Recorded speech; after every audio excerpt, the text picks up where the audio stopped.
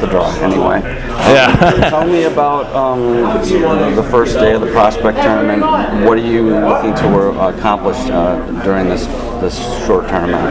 I mean, just as usual, I think both the guys in this team and the coaches and all that knows that, or we want to have a good prospect camp with in mind what happened last year, where we wasn't just as good as we knew we could be. So I want to be here. I want to play as good as I can and prove that I can play good hockey. And also, we want to win games and we want to win the tournament. So, can you talk about the fact that it's a short tournament and you guys have to really build a team from scratch? Yeah, I know. You know, like I think a lot of guys in here know each other from earlier years. A lot of the guys has been in this organization for a while, so I think that will be no problem, and we'll come together and try to do our best out there. And as you said, it's a short tournament, so it's a little rush with all the to get to know everybody, but I think we'll be good.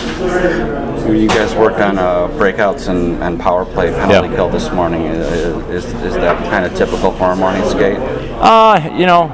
We used to do it last year in Griffins too. Sometimes I think when you do it in the morning, you go in a fresh mind, and you can talk about stuff that you can take into the game. So I don't mind it at all.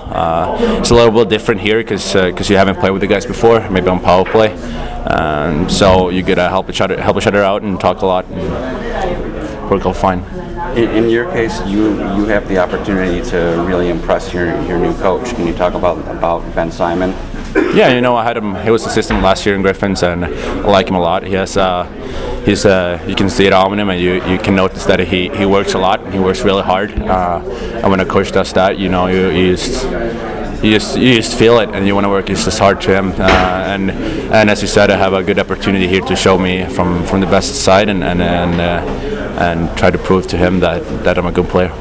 Do you feel that this year is going to be something of a bounce back for you? You had kind of an up and down rookie season. Yeah, you know what? I think last season was a good in terms of playing the whole season and get a lot of hockey. The seasons before that was a lot of with injuries. So this year I think nothing to complain about, nothing to